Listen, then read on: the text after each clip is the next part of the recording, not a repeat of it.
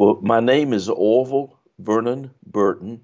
I'm the Judge Matthew Perry Distinguished Professor of History at Clemson University. Hello and welcome to Obehi Podcast.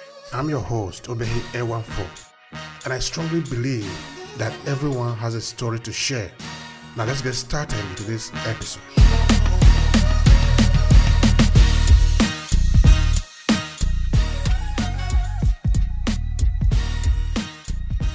And I spent 34 years as a professor of history, the University Distinguished Teacher Scholar in African American Studies and Sociology at the University of Illinois. Retired there and have been teaching at Clemson since 2010. Critical race theory is in the news today and quite a bit, and it's often quite mischaracterized. Critical race theory really began in the 1970s, and it was, in fact, by legal scholars looking at how the law interacted with race. It's associated particularly with a number of people, but it's really the founding fathers often looked at as Derek Bell, who was the first African American who taught at Harvard University Law School.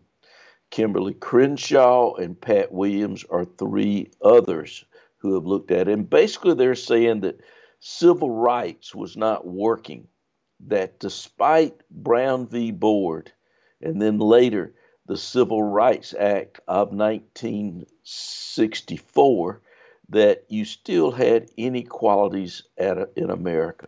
The idea was that racism was pervasive, that it's not just a personal, that there are bigots and racists that are causing these, but structurally, racism, they argued, was embedded in Americans' institutions, that despite America's commitment from the Declaration of Independence and the Constitution of Equality, that the institutions themselves, in fact, fostered inequality over time. And in fact, some of the criticism had been that that took away the moral responsibility of bigots and others who had racist ideas. But it says that racism functions in the society. And in fact, there are at least three different ways that these legal scholars put this together. That it's a theoretical framework. There's not just one thing that is critical racism. Derek Bell, who is sort of seen as the father, sees that particularly with Brown v. Board and supposedly the ending of segregation, and that's different, that we've never really had integration in American society. What we've had is a law, Brown v. Board, that replaced Plessy v. Ferguson, which is said that separate but equal was okay. But what we've never had is integration, just that separate is not legal anymore. So with Bale, what he sees as that there'd been very little progress, and that what is really happening is that particularly institutions, and for him in particular, those who were in power, which is generally whites, are benefiting. And the only time that progress is made for black people was when it fit in with the power institutions. It was in their benefit. And then you had, on top of that, Kimberly Crenshaw, who argued about intersectionality, that people can have multiple identities. Therefore, if you are a woman, racism, in effect, or institutions' power affect white women different than black women. So what you have is more of an approach to examine society, not one thing, this critical race theory. It doesn't mean at all, as people are interpreted on certain political spectrum, that white people are intrinsically racist. What it says is that institutions benefit whites at the expense of other groups of people. The emphasis is on group dynamics. Uh, and the critics of that, mainly from the left, have actually said that it overlooks the critical role of individual behavior by saying that it's all placed into an institutional framework. But clearly, institutions have fallen very short of American ideals. Uh, that what has happened is institutions have, some argue, perpetuated racial ideals over time. And this goes into the actual framework of this intersectionality that you can belong to different groups at different times. So, what do institutions versus people are doing? The persistent racial sort of injustice that comes out of American institutions, where it's going to give some specific examples. Mortgage lending is one of those. A person who is loaning money may not be a racist at all, doesn't even realize what is happening. But the rules that are set up by banks. So the individual who is, in fact, um, loaning money may not be racist at all, but the bank's rules, the accumulation over the years of property or wealth by whites has made it harder, or where African Americans might live makes it harder compared to where whites to get the same sort of mortgage thing. So that's just one example, and we can do a lot more over time because I've talked about a lot of these in the book I co-authored with Armin Durfner, the great civil rights lawyer, Justice Deferred Race in the Supreme Court, how we had a huge affirmative action program, federally and state supported, for whites that did not include black people, that helped accumulate wealth over the years for whites and disadvantaged black people, as opposed to just thinking, well, slavery ended in 1863, 1865, that the institutions themselves continued to perpetuate disadvantages for minority.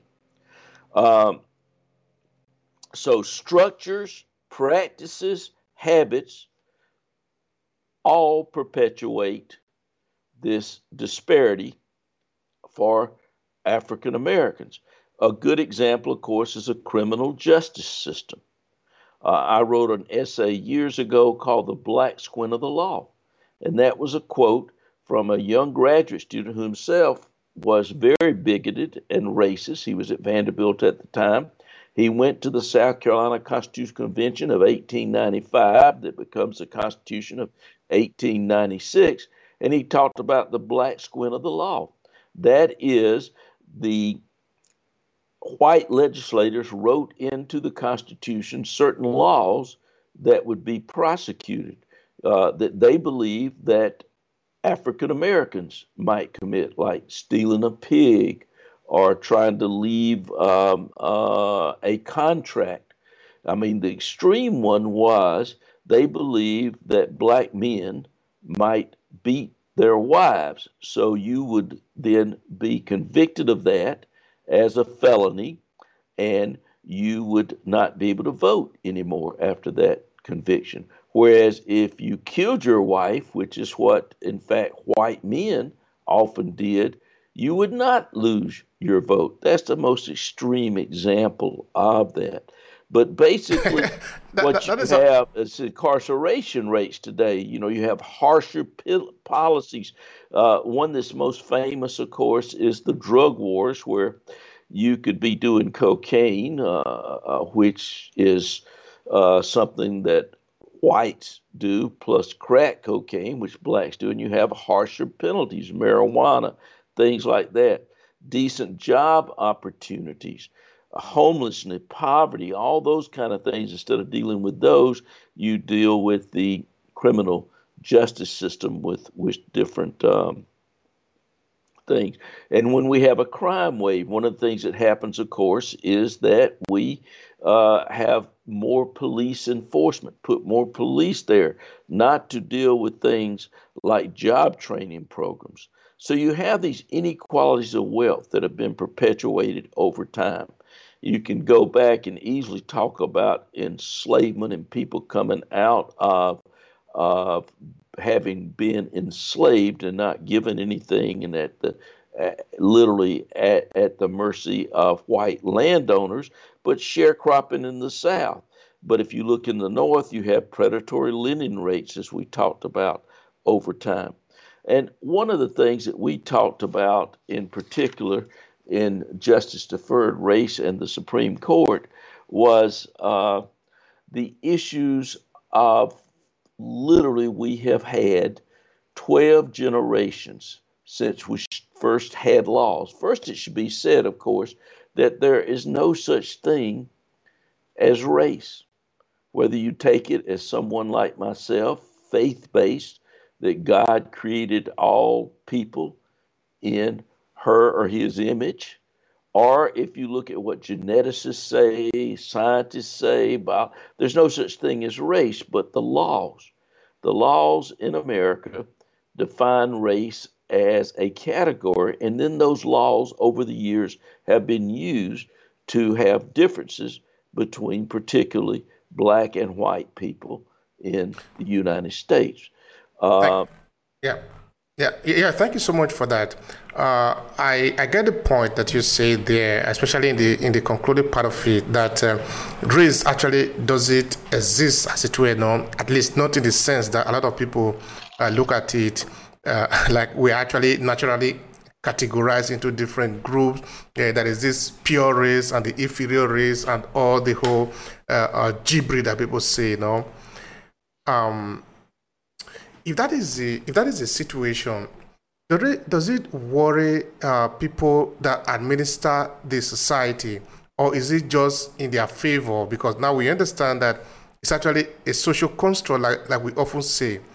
Is it to their advantage that they have this confusion in the society, or is it because they have not been able to solve the problem of that we are referring to here, this discrimination, this deliberate abuse of the right of other people, and of course, we then look for ways to justify it, is racism or things like that. What do you have to say about that? Well, I think it's changed over time, but I think that is a key question that you have identified, and it's complex. And I think maybe one way to look at it is how critical race theory was developed by the great black scholar, legal law professor at Harvard, Derek Bell. It was 1972. And Bell realized that despite Brown v. Board 1954 that overruled Plessy v. Ferguson 1896, it said separate but equal was not there. Integration had not worked. You hadn't had it. And historically, many of the black institutions themselves had been weakened. You had the brain drain from colleges at all black schools, of course, which had top professors, including himself, were hired away by a place like Harvard or Princeton or Yale and others. So when they came integrated, if you look at what had happened in society when in the South, which really doesn't start desegregating the schools until the 1970s, many years after, your high school coaches, for example, the white coach would be the coach and the African-American coach would be the assistant coach. You'd have the superintendent would be white when they integrated the schools, and then the black who had been superintendent would be the assistant superintendent. So perpetuating those things. So Bell was a controversial theorist. He, as I said, the first tenured African-American professor at Harvard. He's often viewed as a primary founder of critical race theory. Um, and his views on integration, the possibility of racial progress, and racial reconciliation were caustically negative. So, as late as 1992, Bell wrote, and I want to quote what he's saying here so I get it right. Black people will never gain full equality in this country. Even those Herculean efforts we hail as successful will produce no more than temporary peaks of progress, short-lived victories that slide into irrelevance as racial patterns adapt in ways that maintain white dominance. Now, he's perhaps best remembered for arguing, in fact, that the U.S. Supreme Court case in 1951 should have modified Plessy v. Ferguson's precedent rather than overturn it because he felt Brown merely weakened black institutions without providing for black educational quality. This is actually a question of injustice rather than race, no? I remember that I did ask the question before sometime when we made it first time. If a system is outrightly unjust to a certain section of the society, I find it purely disheartening, no? Because I look at it as an injustice rather than a race argument. So I just wanted to chip in that, yeah. I think you're absolutely right. And I was surprised when we wrote this book, Justice Deferred Race in the Supreme Court, to see how we had set up a system in which African Americans were not only excluded, of course, they didn't have the vote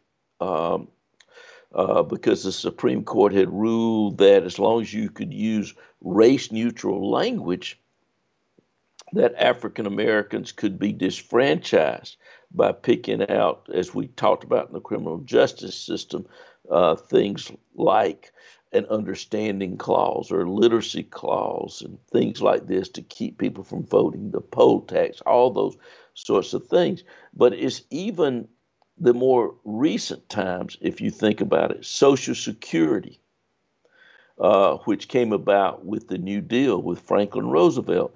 The Southern white congressmen were so powerful that they had excluded from the rules of Social Security, that was a fallback for people, farm workers and domestics, which were the jobs that African Americans were most employed in. So while whites were getting Social Security, while farmers were getting support, it did not go to their workers, all those things they were excluded from during the Depression.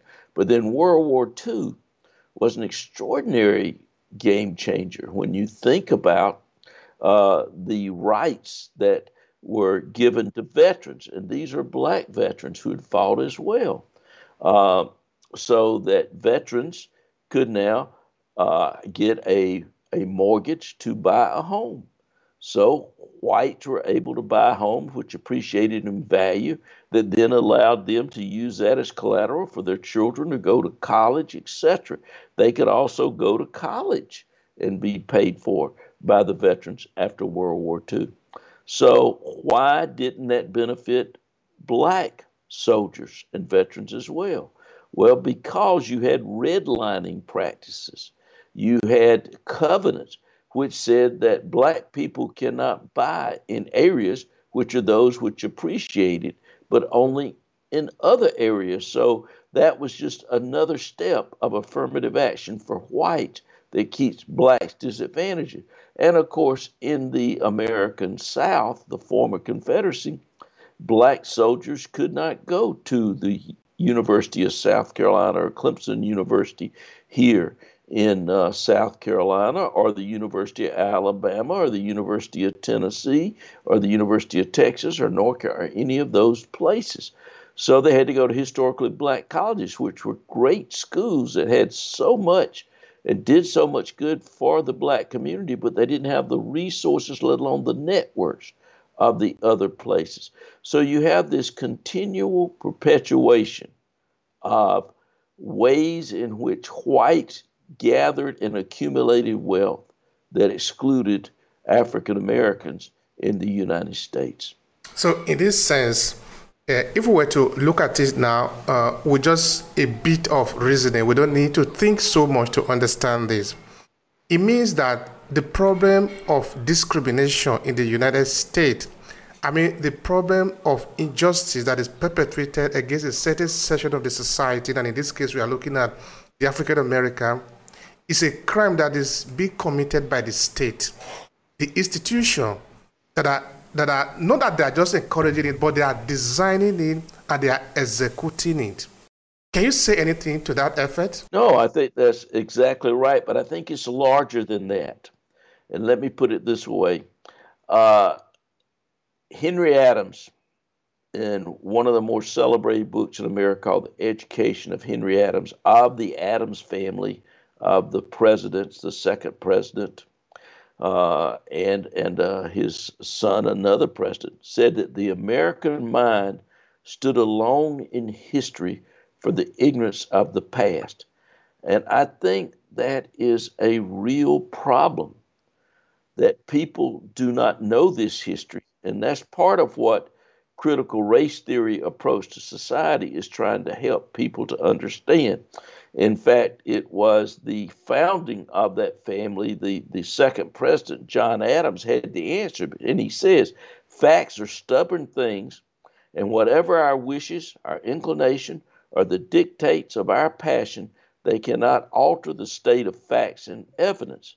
So now, critical race theory, as it's being called, as people sort of started attacking it, says that you cannot even teach about race in American society, not just critical race theory, but race that might make people feel uncomfortable, one group of people or the others.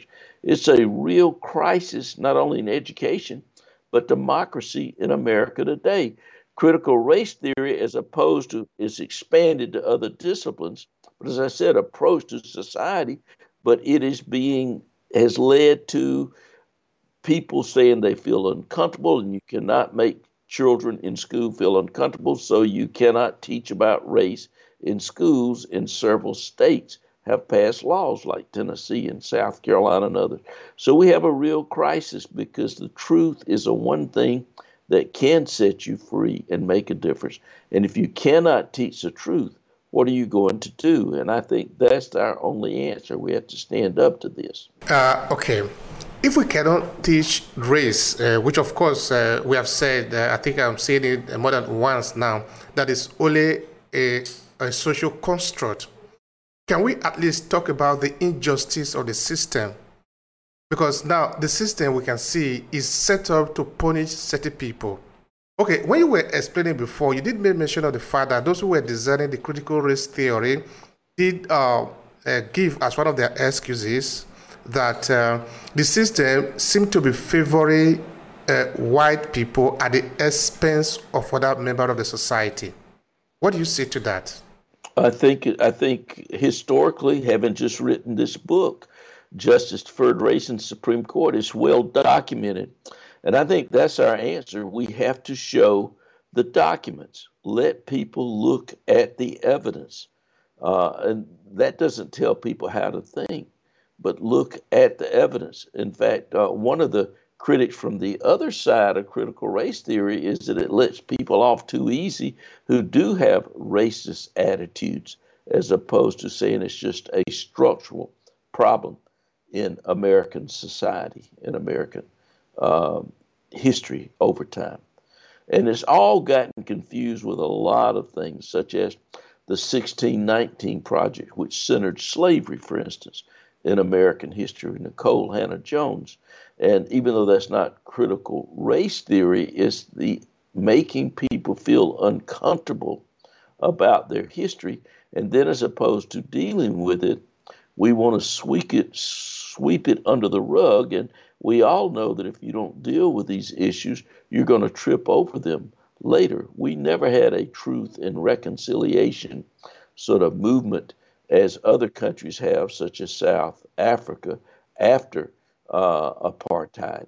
And we've never really dealt with that in the United States. And so I think there is a true confusion as to what has happened. And critical race theory, as far as I know, is never taught in K through 12 schools. It might be in certain disciplines. in college and in graduate school, but seldom even there. What you're trying to do is just lay out the history and the documents. And you would think that people would want to know that, in fact, one group of people were excluded from New Deal programs. Uh, and that matters, that one group of people were excluded from being able to use their veterans' benefits as another group of people. So I think that is critical for us to lay out this history through the documentation that people can understand why we are where we are. You can't predict the future from history, but you have to understand that you got where you are from our history, and that should help guide you to move forward if you really believe in those principles of the Declaration of Independence and our Constitution, that all people are equal under the law. But that all people are equal under the law, it looked to me like a joke, at least in the United States. Do people really believe that all people are equal? I mean, the people that, let's talk about the state. The state have all the apparatus of control. They have the police, they have the army, they have the constitution. They are the ones that are interpreting it. Do the politicians who are interpreting this law, okay, let me not just say they're interpreting the law. Does the politician who have all these instruments under the control actually believe that everybody in the United States is created equal, or are they just lying to the people? No, I think that people do believe that. One of the things that has happened is they think, well, slavery was long ago and it ended, and people fool themselves. There's been studies done by psychologists, for instance, that most white people believe that there's a wealth disparity between blacks and whites, but as opposed to it being like just African Americans have accumulated, the truth is about 10% of what whites have accumulated over the centuries and years. They think it's about 90%. They don't know. And they feel that an African American has the same opportunity at being hired as a job as do white people in the community. That is, if they're qualified. What they don't understand is that's not true, that the evidence shows otherwise. And that's why it's so important that we teach the truth, that we put the evidence there so that people understand. But I think we have sort of created this myth from our history that all the problems were solved. They were solved with Brown v. Board. They were solved with the Voting Rights Act and the Civil Rights Act of 1964, 1965. And so now everything is equal. And I think most people will say that things are a lot better. People in general are not lynched when they try to vote, although there's still some problems. There's no doubt about it. And so they see it very differently than the reality of how we got there and how we got into the disparities getting worse and worse over time. Whereas African Americans may now, their wage be closer to whites or better, their accumulated wealth is not. And that is the more important statistic to understand for where people are in society wealth-wise. All right. Now, looking at the critical theory, as it were, which specific problem was it designed to resolve? And how was it supposed to resolve this problem, looking at the reality today in the United States? Yeah. Well, it probably never, ever was designed to solve a problem. Critical race theory was a way to understand societies. Others have applied it to say, I mean, you have, as I said, so many different approaches to it. Others have applied it to say, well, you need to make corrections in society, but itself is just a social theory. If I could take a little time, I can talk a little bit about Derek Bell, who was the founder of it and is often misunderstood. See, I think we need to take seriously this critique. We may not agree with it, but we need to take it seriously to understand. And it doesn't have to be critical race theory, just looking at historical evidence. And I think there are sometimes you would say that the problem have been people who actually have malice in their heart and are racist toward black people, not just the structure of society is called problem. And I like to remind people that Derek Bell actually loved Howard Thurman, who was the great mystic black theologian, one of the greats of the 20th century. And Bell was deeply influenced by his teachings. In fact, in 1978, after watching a recent full length interview with Howard Thurman that was broadcast on public broadcasting, PBS, uh,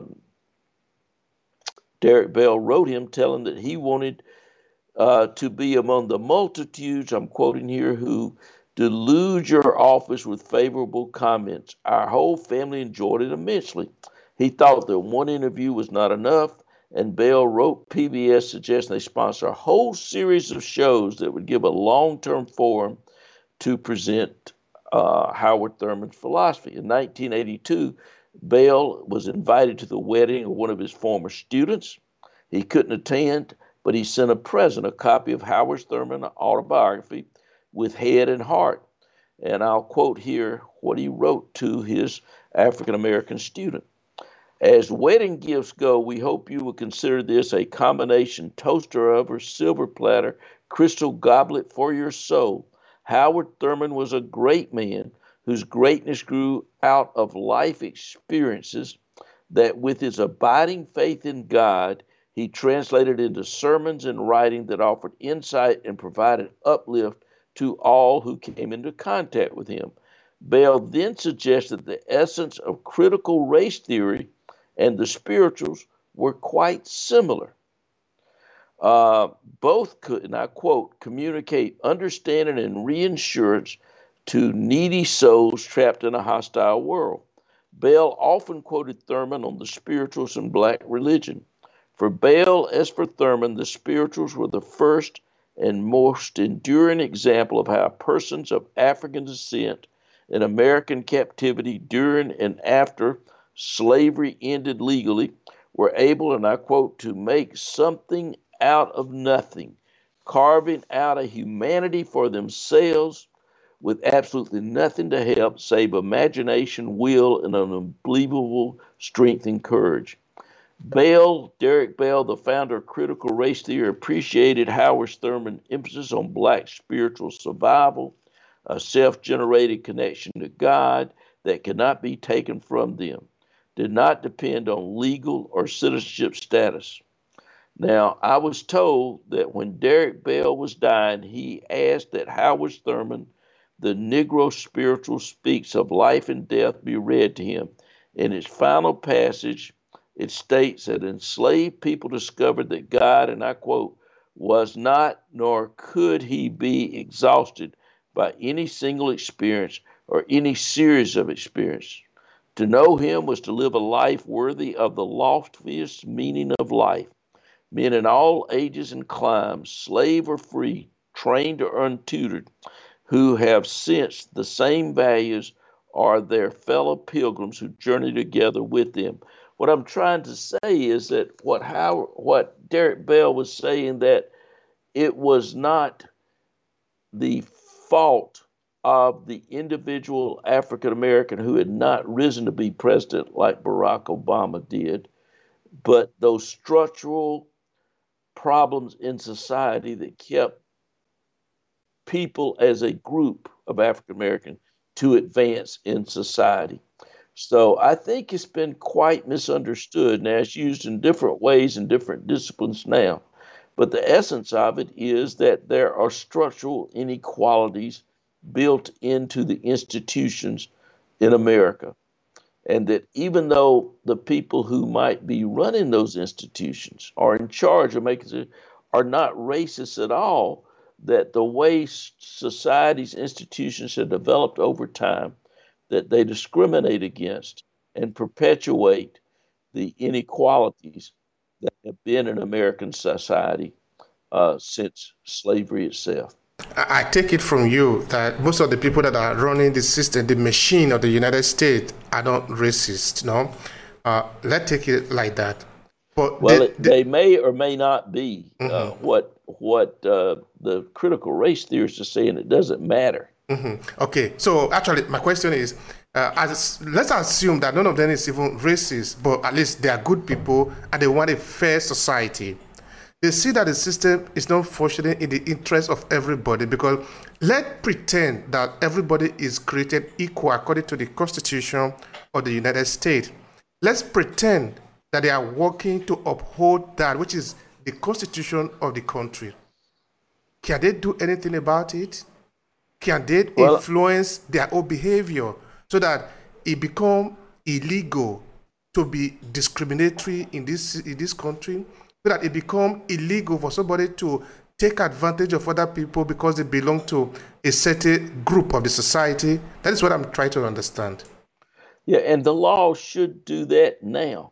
But as we have seen, it really matters in terms of political parties. One of the problems is that critical race theory, race itself, is now being used by a political party or a large group of people in that political party as what we would call a racial dog whistle, which was explained by people who developed it long ago. The idea that after the Voting Rights Act of 1965, you could no longer use racist epithets, calling people the N-word, things like that, saying that they were ignorant or not ready to be citizenship. So you use other words that would trigger the idea, the same racist ideas, but not using those words. So you saw it in particular with the development of the Southern strategy under Richard Nixon, when he particularly laid out the law and order campaign. But you saw it used explicitly with, in fact, Ronald Reagan, who would not use the N-word, but would say things like welfare queen or strapping young buck to sort of conjure up this idea of dangerous African American. And it was used by both political parties sometimes. And it's come down today that just like busing, law and order, or these other terms, that critical race theory is being used as a way to trigger in people's mind race and racial divisions that help many people to mobilize white voters for one political party to think we are the party of white people and we are opposing those who want to do positive things for African Americans. But it really does matter. The United States is not a parliamentarian form of government, and it matters very much who's elected president, because that president gets to appoint all the federal judges for life and the Supreme Court who rules on these laws. The laws are very clear that you cannot discriminate. The 13th Amendment, one of the things we discovered in the research in our book on the 13th Amendment is that it was interpreted to end, in fact, the badges of slavery, which are the kind of things we're talking about that critical race theory lays out. The inequalities in society, that when you go into a restaurant, the person taking your order will be a white person, or at the cash register, the person in the kitchen flipping the burgers could be black or perhaps Latinx or others. Those are badges of slavery that the 13th Amendment was supposed to end.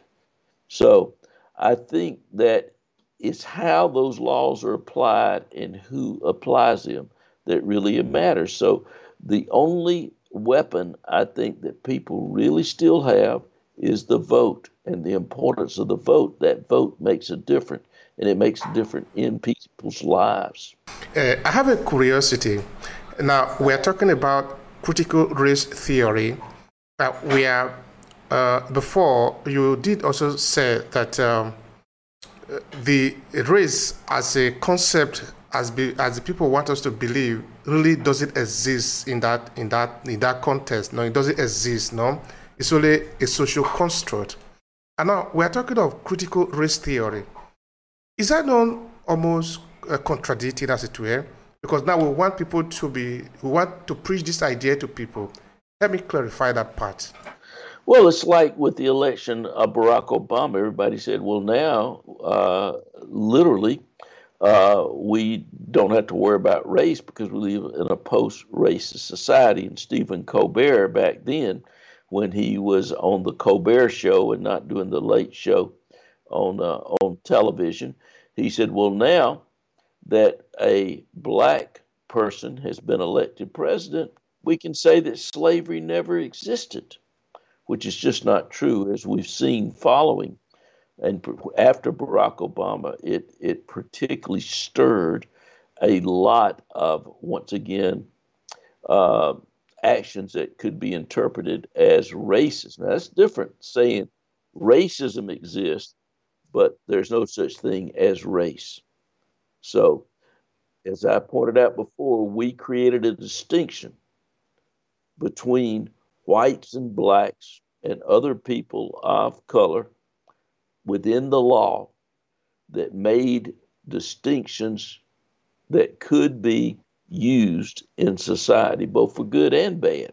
All right. Another thing I was just thinking is, okay, it is both between law and policing in the United States.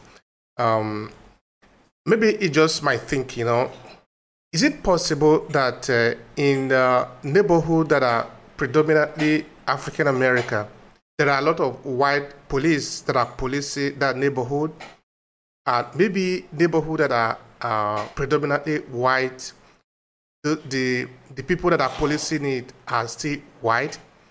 I'm trying to understand the ratio of the people or the police that are policing certain neighborhood, and if there is anything, if you have to do with race in terms of how they do it. Because why I'm asking the question is that you see some of this incident of police brutality against African American, they are usually white police brutalizing people in African American neighborhood. So my thinking was that if these people, African American, were the one policing themselves, I mean, if the police that are sent there to police the environment were African American, maybe the result can be different. I'm just thinking. What do you think on that? I think you're absolutely right. In several places, we tried to do that, of course, increase hiring of African Americans and to try to have African Americans part of the police force in African American neighborhoods. It makes a huge difference, I think. Studies have shown that. And not only that, but to be part of the community, to understand the community, not be just an outsider, so that people will trust them. I mean, for so long, the white police officers have been something to be feared for good reason, as we saw with George Floyd, or we've seen in Atlanta and Georgia recently. So to have someone who can be part of that community, can talk with people there. We don't want to go back to the history of the crime bill and those things, which were so much crime is crime committed in black communities. And as opposed to understanding why that is with wealth and poverty and homelessness, people want to speak of it as a criminal disposition, when any scholar will show you that the reasons that are there have to do with those structural things that we've talked about, that critical race theory has pointed to, that lead people who don't have job and job opportunities to be more likely to be creating crimes to survive.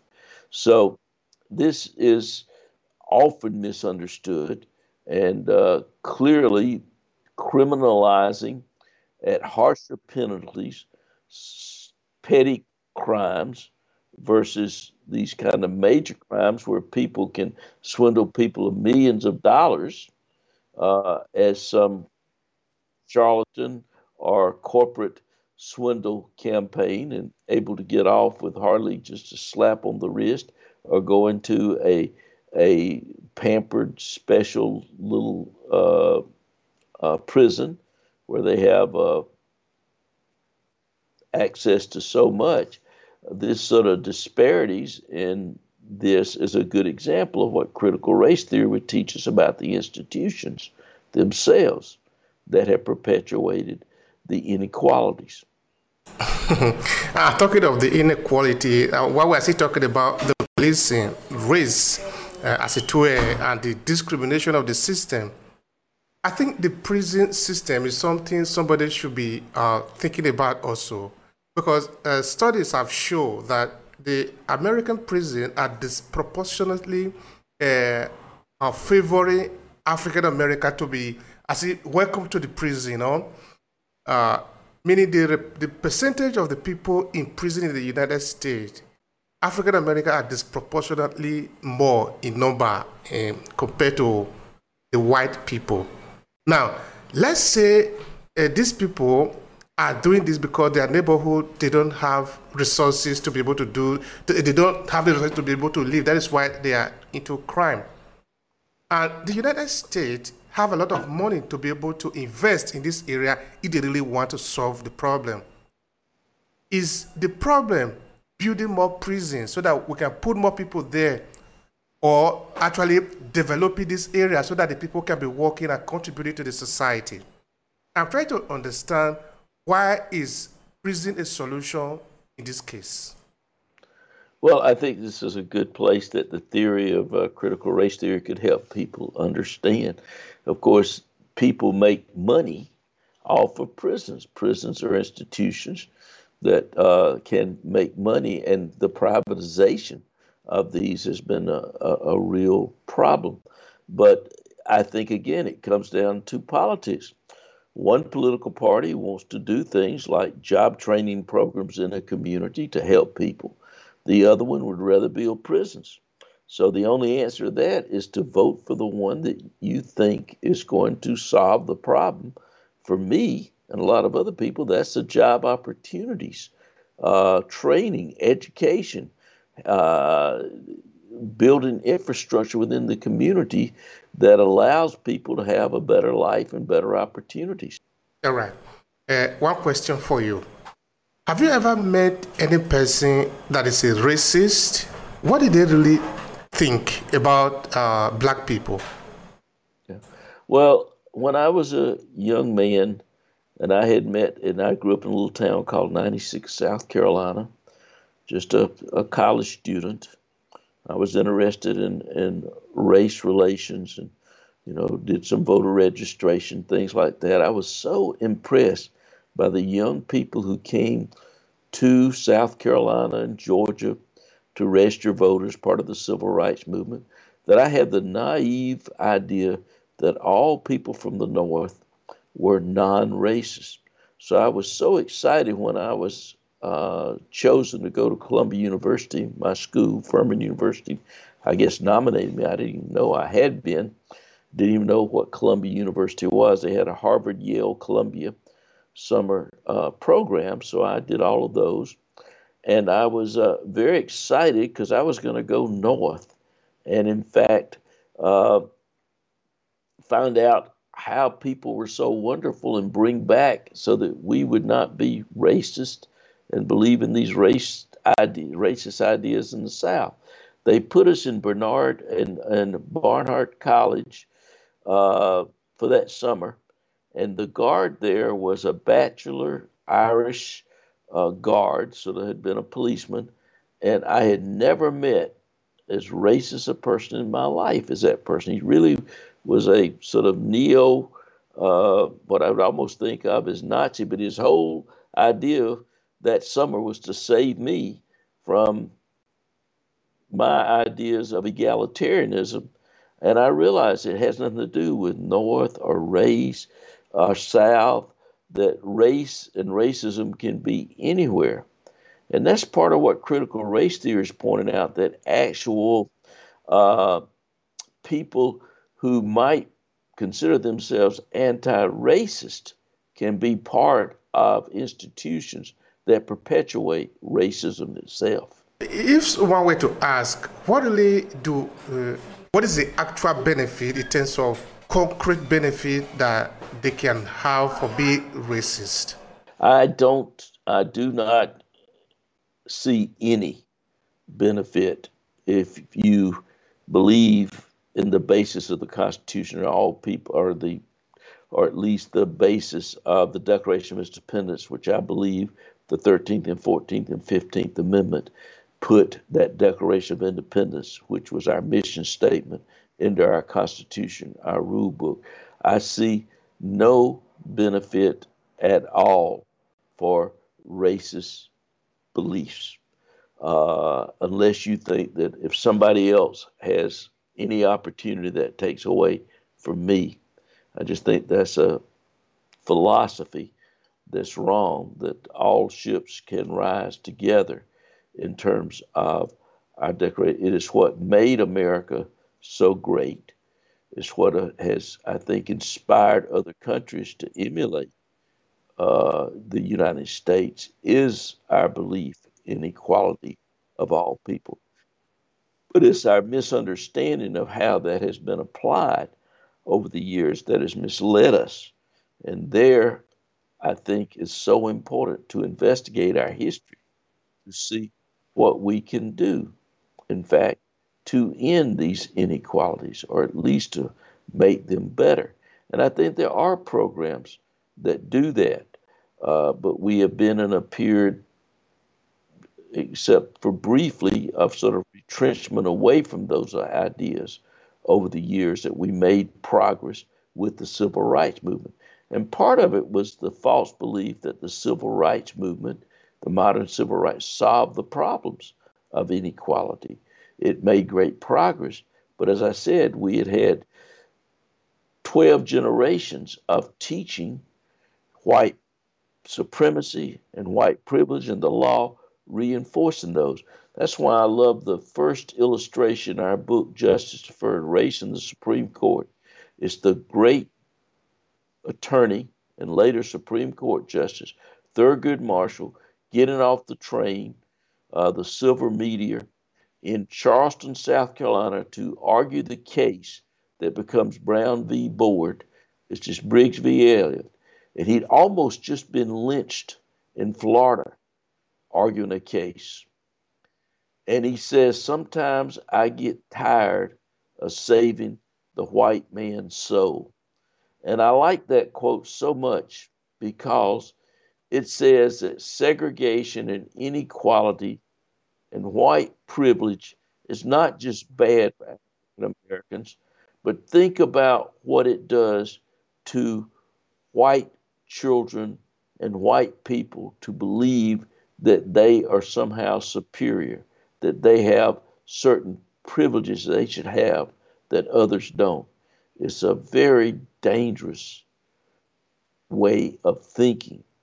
And I fear that some of that has reemerged, particularly since 2016, in the way people are thinking in American society. All right. Now, if someone were to ask you, what are the key points argument in favor of critical race theory, what would you say? Because of the laws that we have, which should be race neutral, it's been very hard, I think, for people to understand how inequalities have been perpetuated. That with the end of slavery so long ago, in 1865, say, or earlier, some other places, or the end of Jim Crow, which was really 64 and 65 of the Civil Rights Movement, why groups of people, in this case primarily African Americans, have not succeeded as well in society as most whites have. And what critical race theory says is you have to look beyond racism of individuals to look at how institutions have perpetuated these inequalities. For instance, the American Medical Association, did not recognize or would not allow African Americans to train at certain hospitals. Things like that that are part of the continuation, or black doctors to be part of the American Medical Association. So the continuation of discriminatory practices that we've laid out before, such redlining, covenants that keep African Americans from living or being able to purchase homes where they could accumulate in wealth that then would allow them, as so many white people did under the veteran plan, to buy homes in places where their property values went up, and allowed them then to send their children to school, have the equity in their homes to do so many other things, invest in businesses that have perpetuated these inequalities over society that are not just related to George Wallace saying, that he's not going to allow segregation to end or to allow black people to come to the University of Alabama.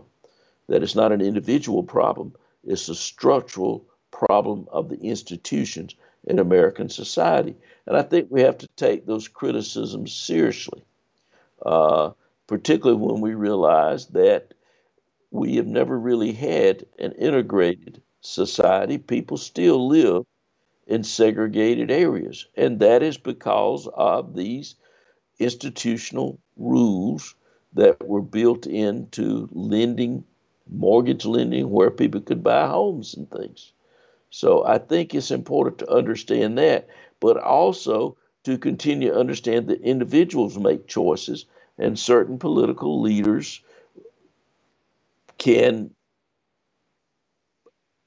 perpetuate on their own without institution racist ideas and how these laws are going to be interpreted. Now, looking at the critical race theory, the way it is today, what do you think is the future of it, of this idea? Do you think it's going to? What do you see as the future? Well, it's been around since 1970, but the problem now is the way it's being depicted by some people as this evil thing that is hurting American society and hurting children. So you cannot teach it, you cannot use it.